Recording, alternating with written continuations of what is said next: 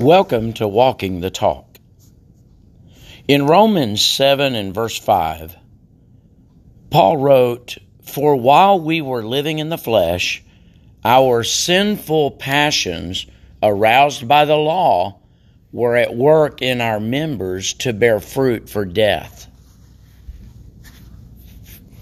There was a time in my life when I knew no sin.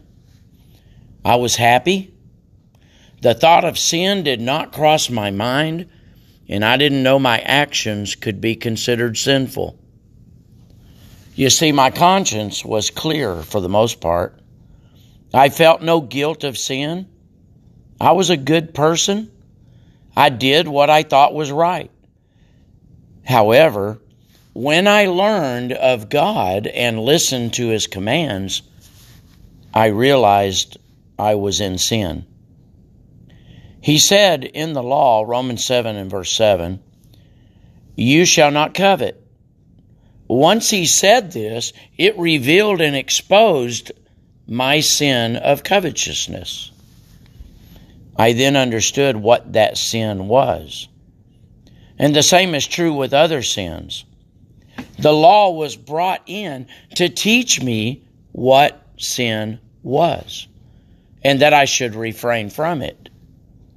But I didn't know I had sin in my life until I heard from God's Word about it. Such was the case for the children of Israel and those that observed them throughout the many generations.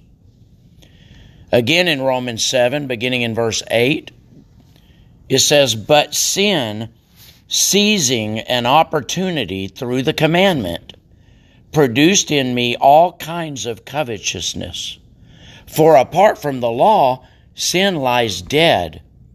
I was once alive apart from the law, but when the commandment came, sin came alive, and I died." You know, much like when I was a child, once I heard a, no, don't touch that, I was immediately tempted to touch it. When I was told I was not allowed to do something, that's when I wanted to do it. And when I did, I suffered the consequences of my actions. And so it is. In the flesh, my sinful tendencies produce the fruit of death. There is no hope within this law of sin and death. I want to return to the state of feeling no guilt. I want freedom from this punishment of my sin. Is this possible? And if so, how? What I need is a Savior. There is liberty in Christ. You see, Jesus is the only one who ever fulfilled the law without sin. I cannot obey the law in all points. Neither could the scribes and Pharisees. He freed me from the guilt and punishment of the law of sin and death, and brought me righteousness and life. He became the final sacrifice for my sins. I am now free from the struggle, attempting to keep the whole law, working my way into acceptance before God. I'm free from that. But I must leave the law at the cross. And that's what Jesus did. He nailed it there. The Scripture says He nailed it to the cross. You know, I cannot do enough works of the law. I cannot obey Him enough to satisfy Him or the debt I owe for my sin. At what point does God look at my good works and say, "It is enough, you have arrived"? Never.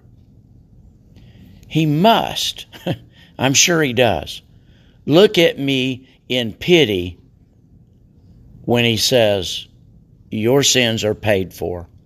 Stop trying to fight me. Jesus already paid the price for your sins.